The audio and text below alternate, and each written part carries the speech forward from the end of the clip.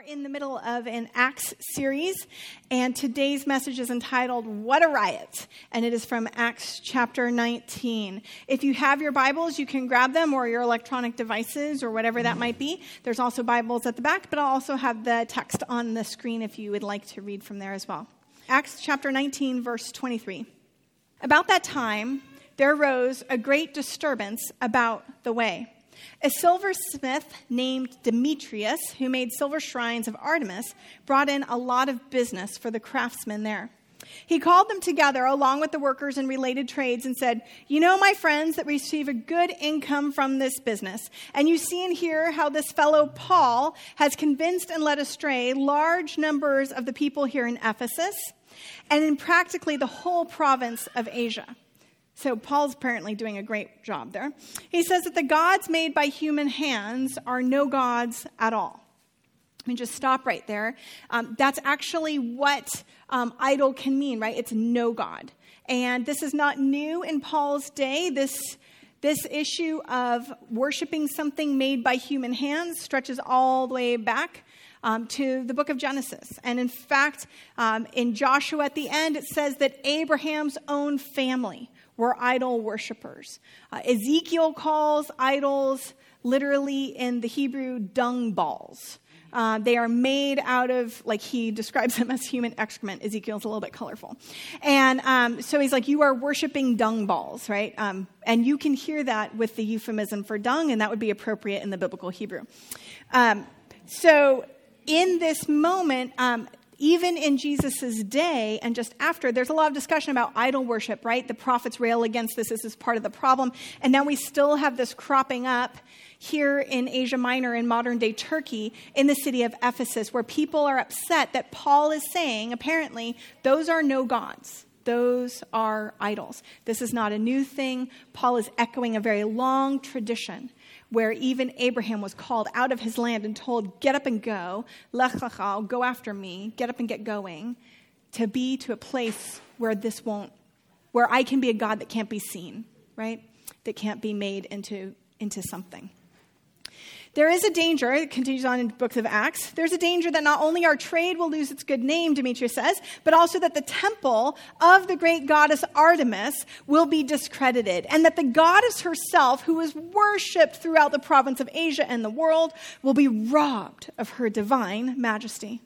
And when they heard this, they were furious and began shouting, "Great is Artemis of the Ephesians!" Soon the whole city was in an uproar. The people seized Gaius and Aristarchus, Paul's traveling companions from Macedonia, and all of them rushed into the theater together. Paul wanted to appear before the crowd, but the disciples would not let him in. And even some of the officials of the province, friends of Paul, sent him a message begging him not to go into the theater, not to venture into the theater. And the assembly was in confusion. Some were shouting one thing, some another. Most of the people did not even know why they were there. The Jews in the crowd pushed Alexander to the front. He's got a nice Greek name, Greco-Roman name. Let's push him up front. And they shouted instructions to him. Say this, say that. He motioned for silence in order to make a defense before the people, but when they realized he was a Jew, they all shouted in unison for 2 hours. "Great is Artemis of the Ephesians! Great is Artemis of the Ephesians!" This is what they just do for 2 hours. Just for a second, can you imagine doing anything like that with that for 2 hours?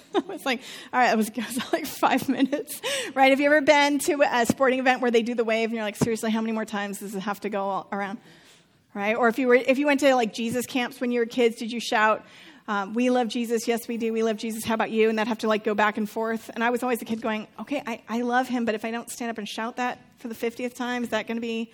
All right, stand back up. Okay, so they were so worked up that for at least 2 hours, they're shouting, "Great is Artemis of the Ephesians." The city clerk comes out and quiets the crowd and says, "Fellow Ephesians, doesn't all the world know that the city of Ephesus is the guardian of the temple of the great Artemis and of her image, which fell from heaven?" Isn't that convenient? "Therefore, since these facts are undeniable, you ought to calm down and not do anything rash. You have brought these men here, though they have neither robbed temples nor blasphemed our goddess." I just want you to hold on to that.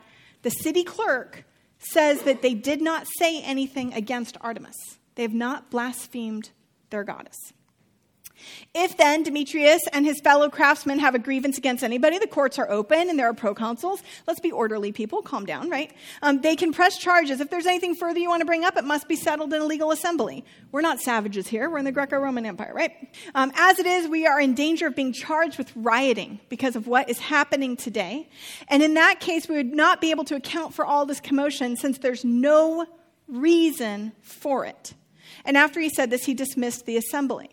When the uproar had ended, Paul sent for the disciples and after encouraging them said goodbye and set out for Macedonia. So I guess he's like, and scene. I will exit stage left after a 3-hour riot. So what a riot. What is happening? Well, let's just kind of first locate ourselves in the geography of the ancient world. Here we have a lovely metro map for you to follow. And of course, here's Spain, and here is Rome. And if we would zoom in a little bit, Rome, Ephesus, Alexandria, and Jerusalem, just to give you some sort of scope of scale as to where we are. Alexandria is in Egypt, and Ephesus was one of the 3 largest cities of the Roman Empire. First Rome, then Alexandria, then Ephesus. So this is happening in a very large, metropolitan, huge area of Paul's day. It's not some backwater place.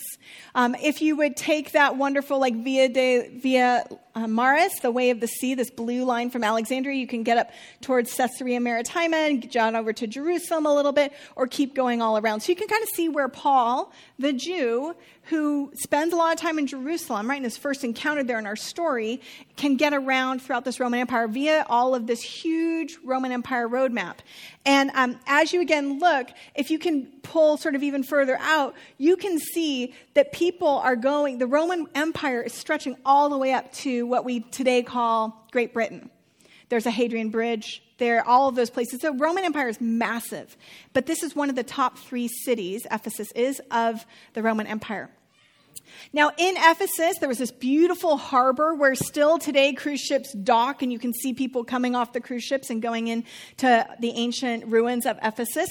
They have harbor, bathhouses, gymnasiums, lecture halls. There's a library. There's a synagogue. We haven't found that archaeologically yet, but according to our text, there's one. There's fountains and marketplace, and there's an agora, an open-air marketplace. Temples to Artemis, Domitian, Hadrian, Isis, and there's homes that are inside these terraced hillsides. This is a really beautiful city. And from a distance on the sea, you would look towards it and want to head that way. From the time of Augustus, there were dwellings of wealthy Ephesians throughout in these terraced hillsides, decorated with beautiful frescoes, mosaics, luxurious bedrooms, bathrooms, kitchens, bathrooms, not outhouses, bathrooms, right? So really luxurious place. And later on, if you get a chance, you can kind of see, but there's human imagery painted in all of this. It is quite beautiful. Here's an archaeologist's illustration of what these feasts would look like and how the wealthy would live in this city. Here is a picture which is from the library of the 2nd century CE, so just after the time of Paul, but quite extensive and expansive. And here is what was then considered one of the 7 wonders of the world, the temple to Artemis. So if Ephesus is known for its Artemis temple, it's known for its worship of this goddess. And as people would come for these festivals, scholars suggest just that thousands and thousands are coming into this already very large city of upwards of 200,000 people in this city and in this locale.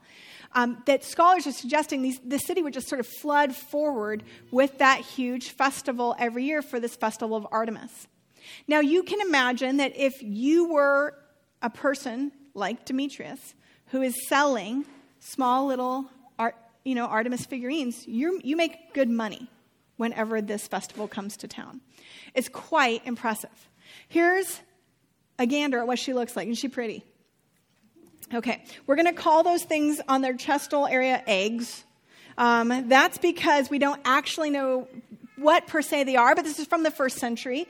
And Artemis, also known as Diana, that would be the Roman goddess, and Kibbalah from the ancient Hittite goddess, like Mother Earth, Mama.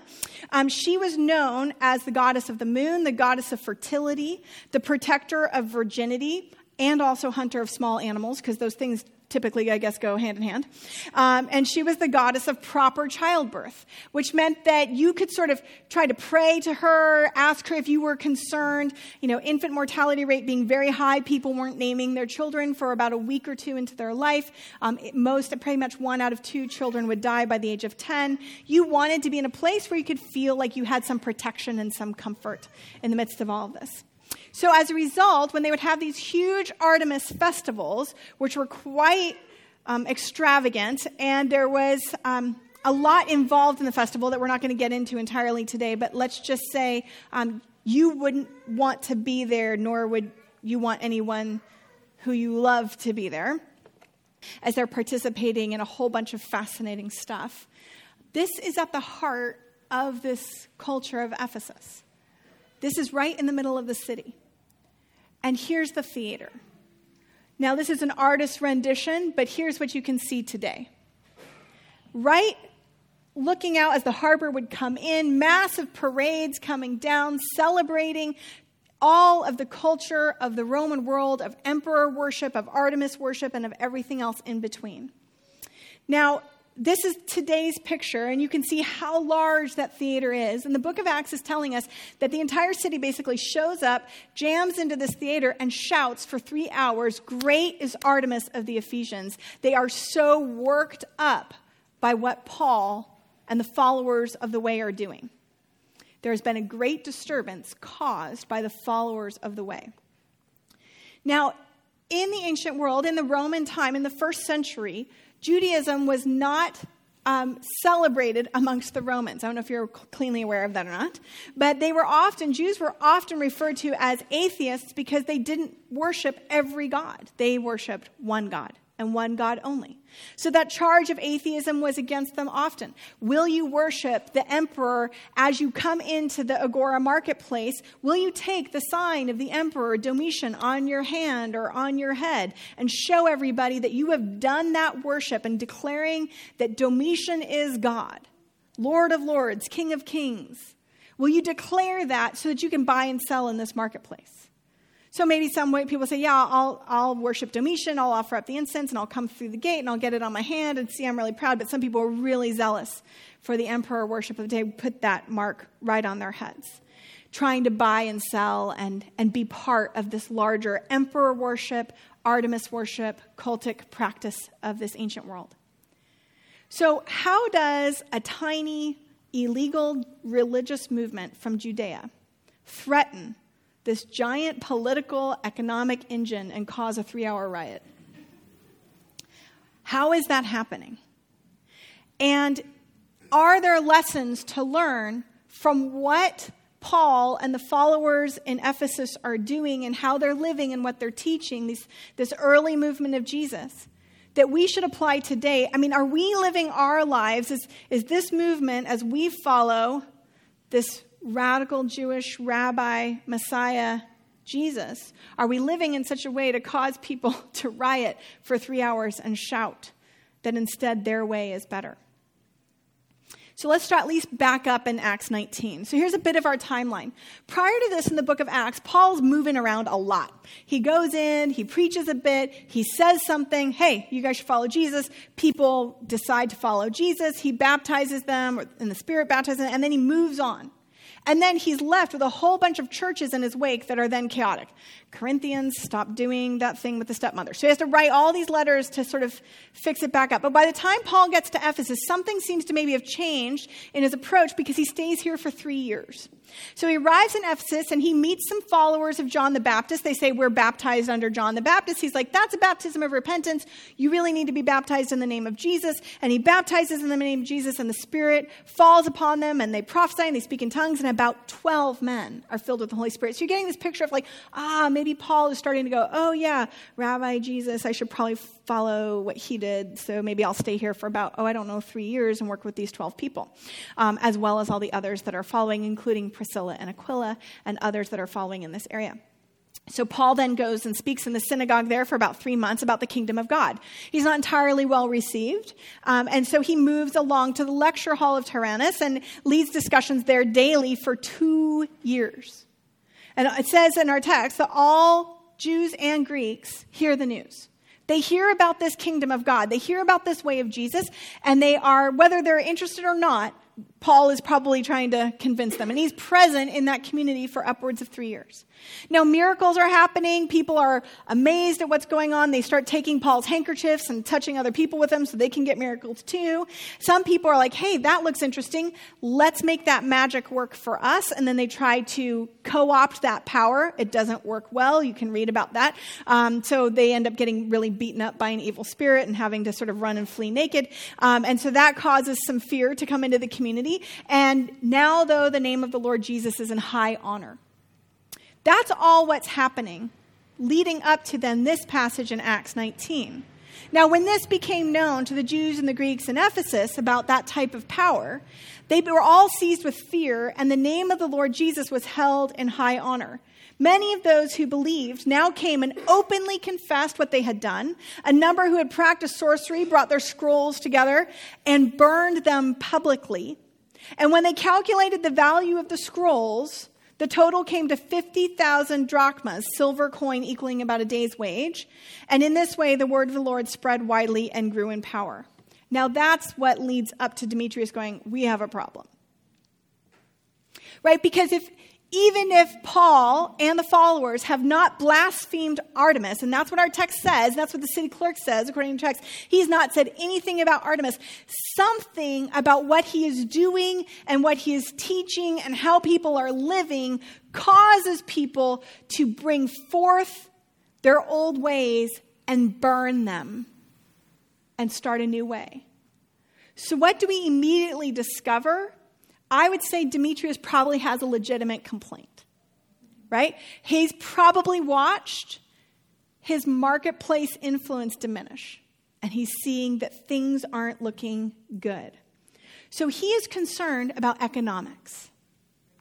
And because economics, money, and religion and power often mix together, and that all influences our family life and how we live and how we work, how we marry, how we raise our children, what type of people we allow to work in our home, how we treat them, all of those things mix in are things that are starting to influence the people who are listening to the way.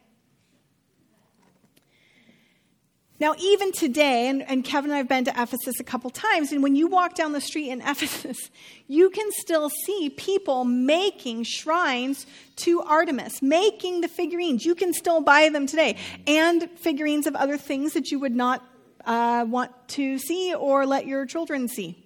In fact, when we were there one time with our mentor, there was a pottery workman, and what they do with the tourists, I'm just warning you all, if you ever go to Ephesus, just don't play the game, okay? So what's going to happen to you? You will be sitting there, and the pottery workman will say, guess what I'm making?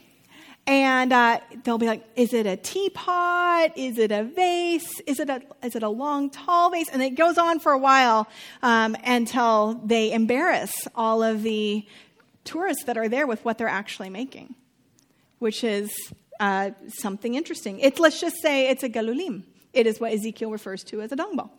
So that is what is happening, an idol worship that is happening in that place. And all of that fertility stuff is still present there today in a way in which you get to buy and sell as you're walking down the street corner. So what was it specifically that caused people to be interested in this movement? And then how were the followers of a way, how were they living in such a way that was causing a problem?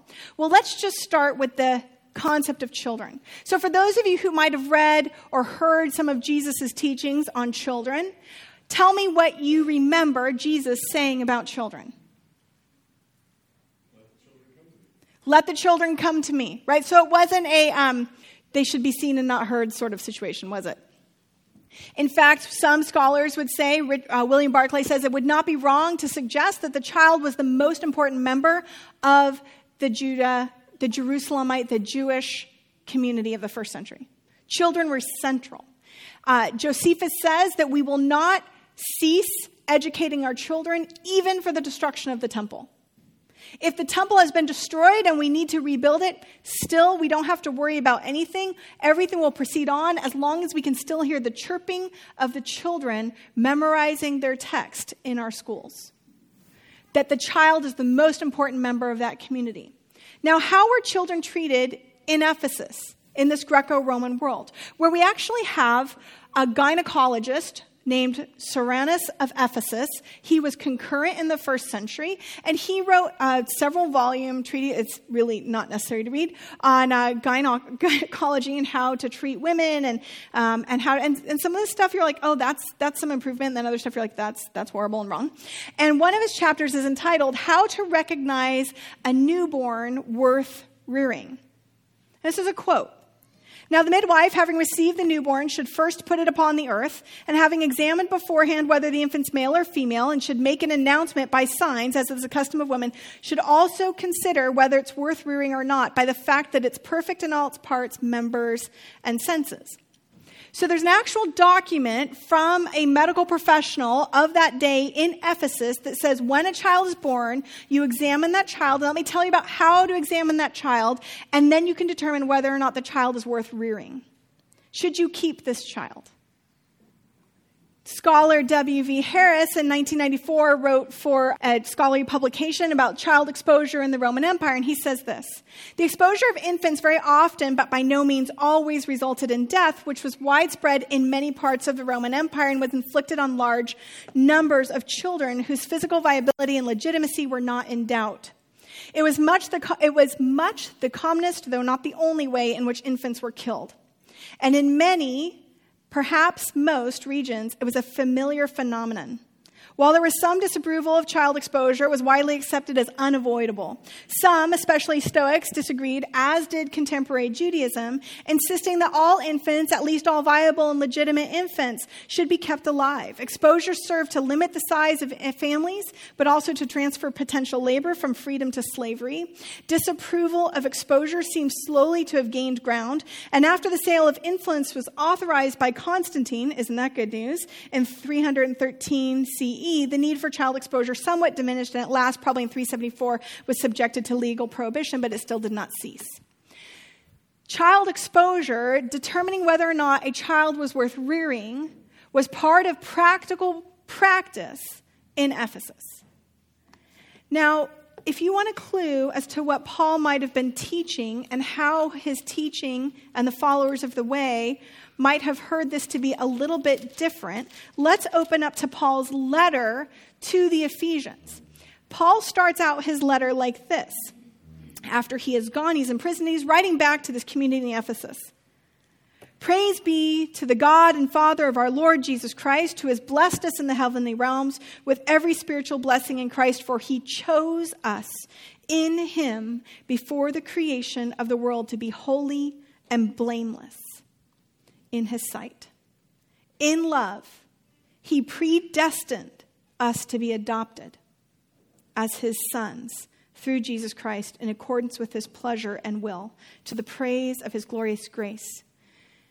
Paul takes the entire ethic that Ephesus has surrounding children and their value, and he turns it on its head. He says, have you been allowing children to be birthed and then determining whether or not that child's valuable? And then if you don't think that they're valuable, you toss them on the garbage heap right outside of the city gate so that people can then pick through and determine whether or not that's a child worth rearing. Oh, well, this child, they're missing a finger, but they'll probably still be a good slave. I'll pick that child up and I'll raise them in my household as a slave. Not as a free man, but as a slave. So some children just left to die and others picked out for their viability as labor in your home. That's the world Paul enters. Can you imagine this Jewish rabbi who had sat at the feet of Gamaliel, who had learned from Jesus, right, from Jesus' disciples transferred down, walking into this place and going, but wait. The child's the most important member of our community. The child has the most value. All human life is valuable. And yet here I am in a society that looks upon a child and determines whether or not that child is worth having, worth keeping, worth rearing. By the way, women had no voice in this at all. If you birthed this child and you were in love with this child, you did not get to say that you wanted to keep it. It was the father that would determine whether or not that child be raised in that home. Do we have enough money? Can we continue to have the expanse of our wealth shared between 3 children? No. Is it a boy? Is it a girl? And you would determine whether or not that child was wearing, do they have a skin demarcation? Do they have a club foot? Is there something wrong with this child? Toss him on the heap. And Paul steps into this and he says, yeah, here's the thing. You've been predestined to be in God's family, and you have been adopted, not as a slave, but as a child, as a son, as a daughter in this kingdom. That teaching subverts an entire economic system.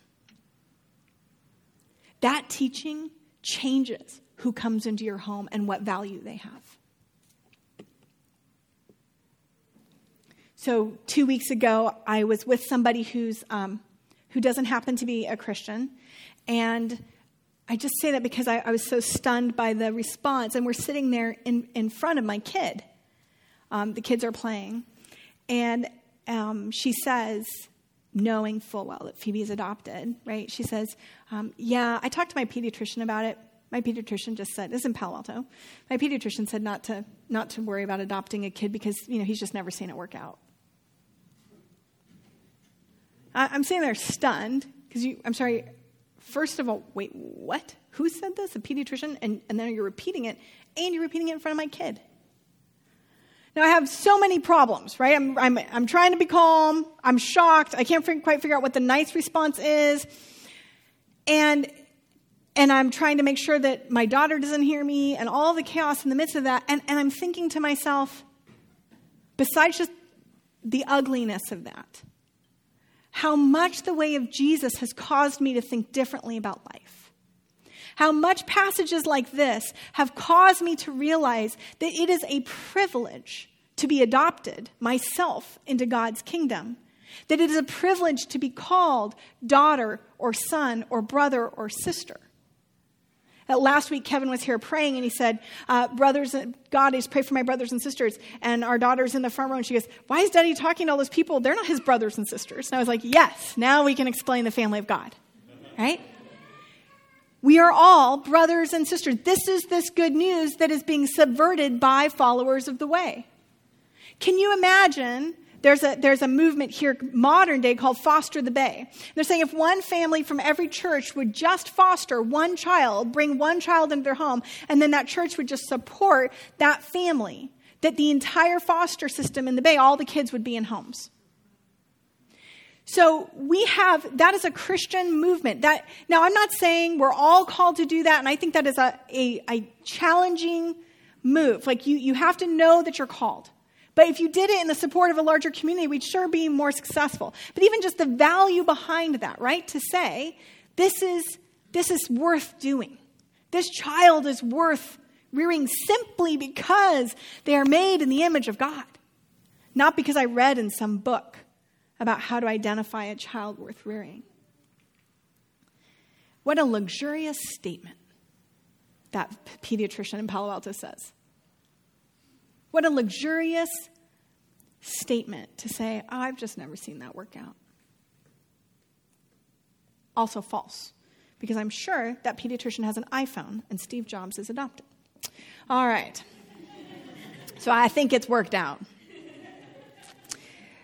How did Paul's teaching impact women? How did followers of the way start to understand, wait a second, here's this movement coming in. And yes, we've got this cult worship with Artemis. And yes, we've got this sort of Amazonian myth that's there. And you can read and study all about this interesting stuff and all of this stuff. But essentially what we're talking about in the Greco-Roman world is women not being in charge of their own lives, a very strict patriarchal culture. Now that is also true in Jesus' day.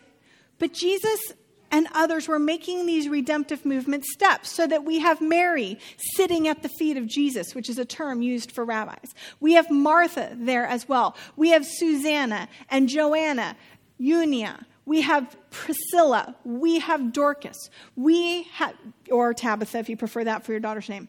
We have Phoebe, a deacon in the church, a prostatis, a leader.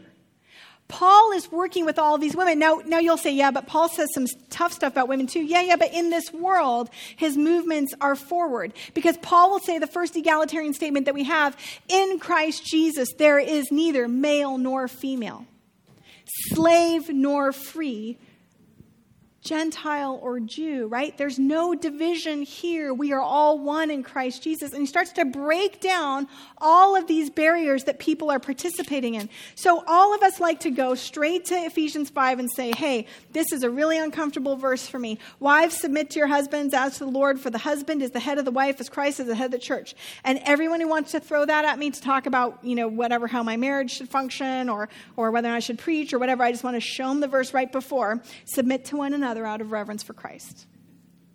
Sure, I'll submit. And it says, husbands, love your wives and submit too. Submit to one another.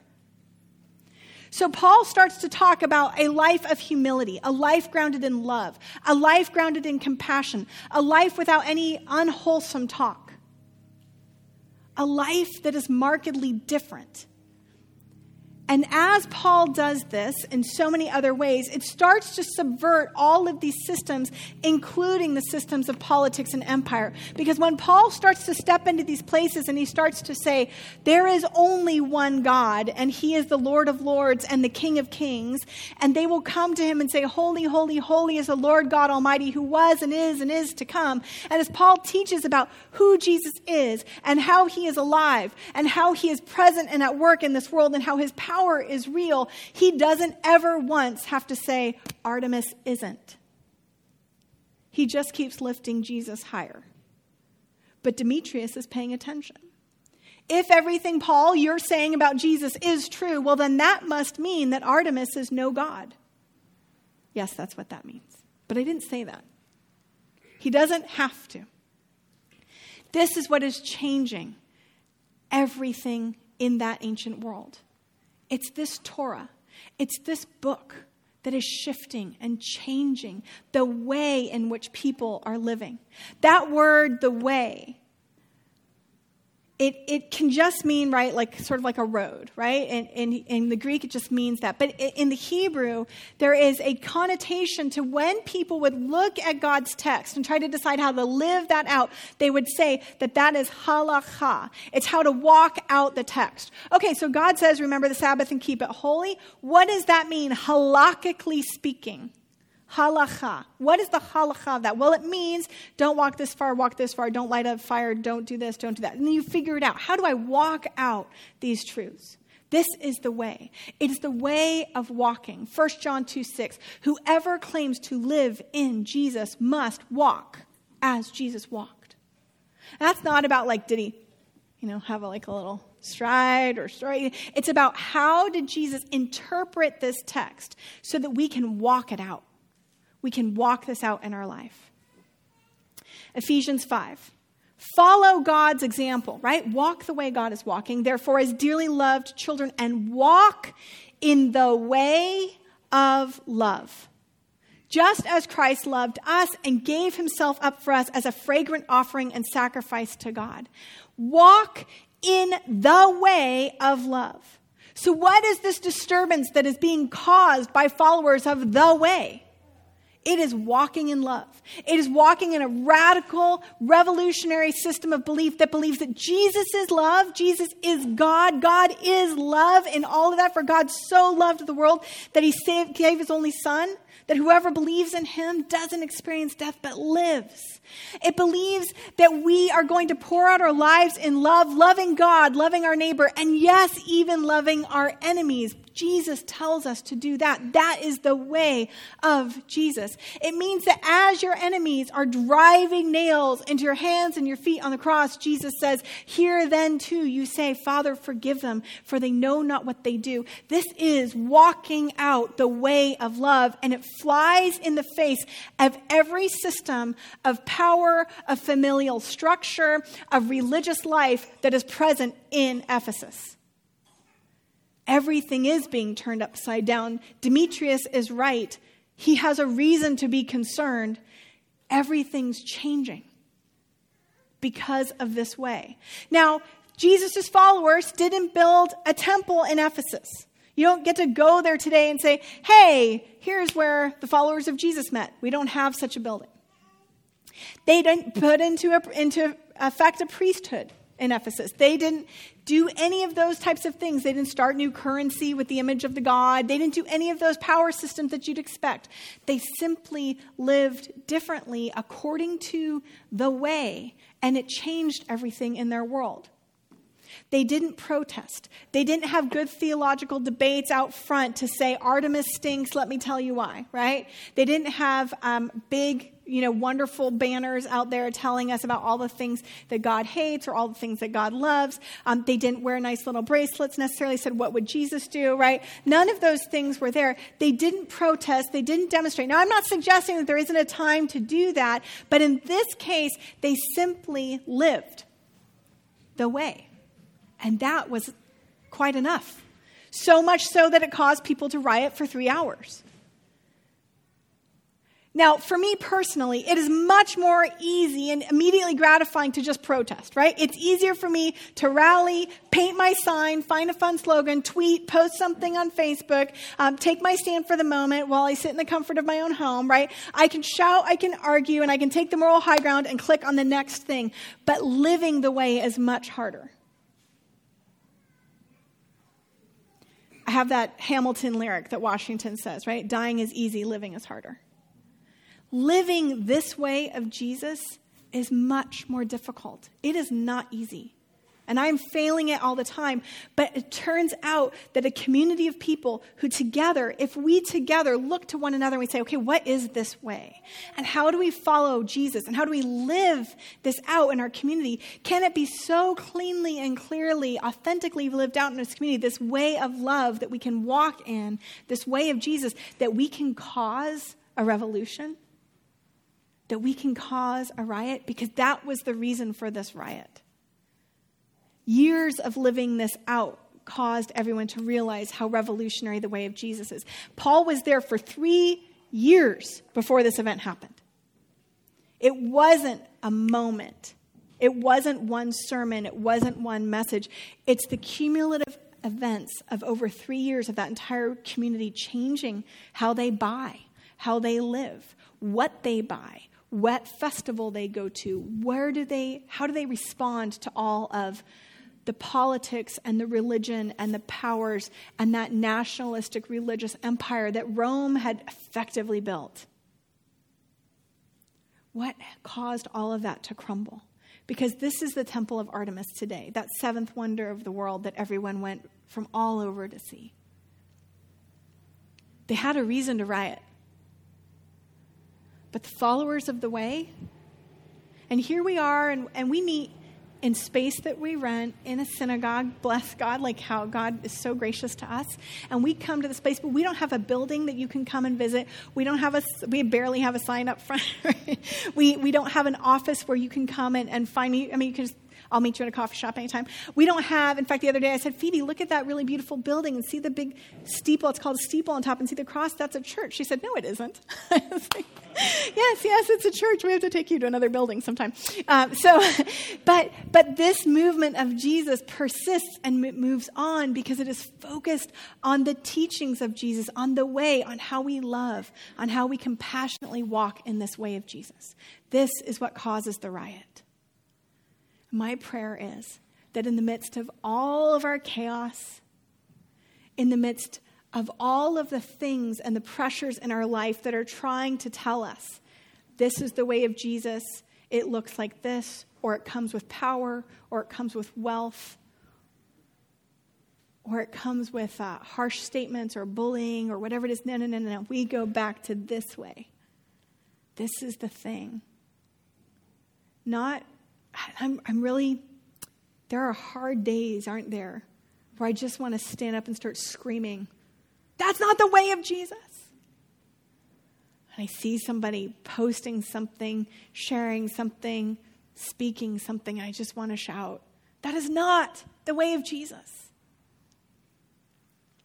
And it's easy for me to shout that, right? It's easy for me just to get angry in that moment and flail about and shout it.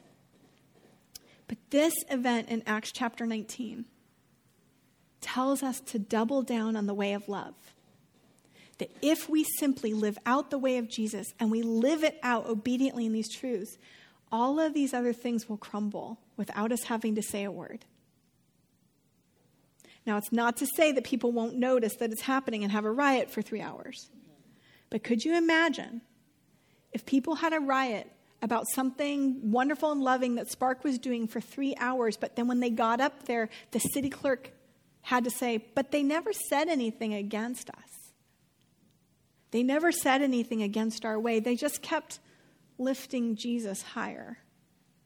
They never argued us out of our way. They never blasphemed our way. They never blasphemed our God. They never told us they were wrong with their many words. They just kept lifting Jesus higher. They just kept doubling down on the way of love. They just kept walking in compassion and grace and mercy. They just kept living so differently that we were just attracted to that and the power of Jesus in that place.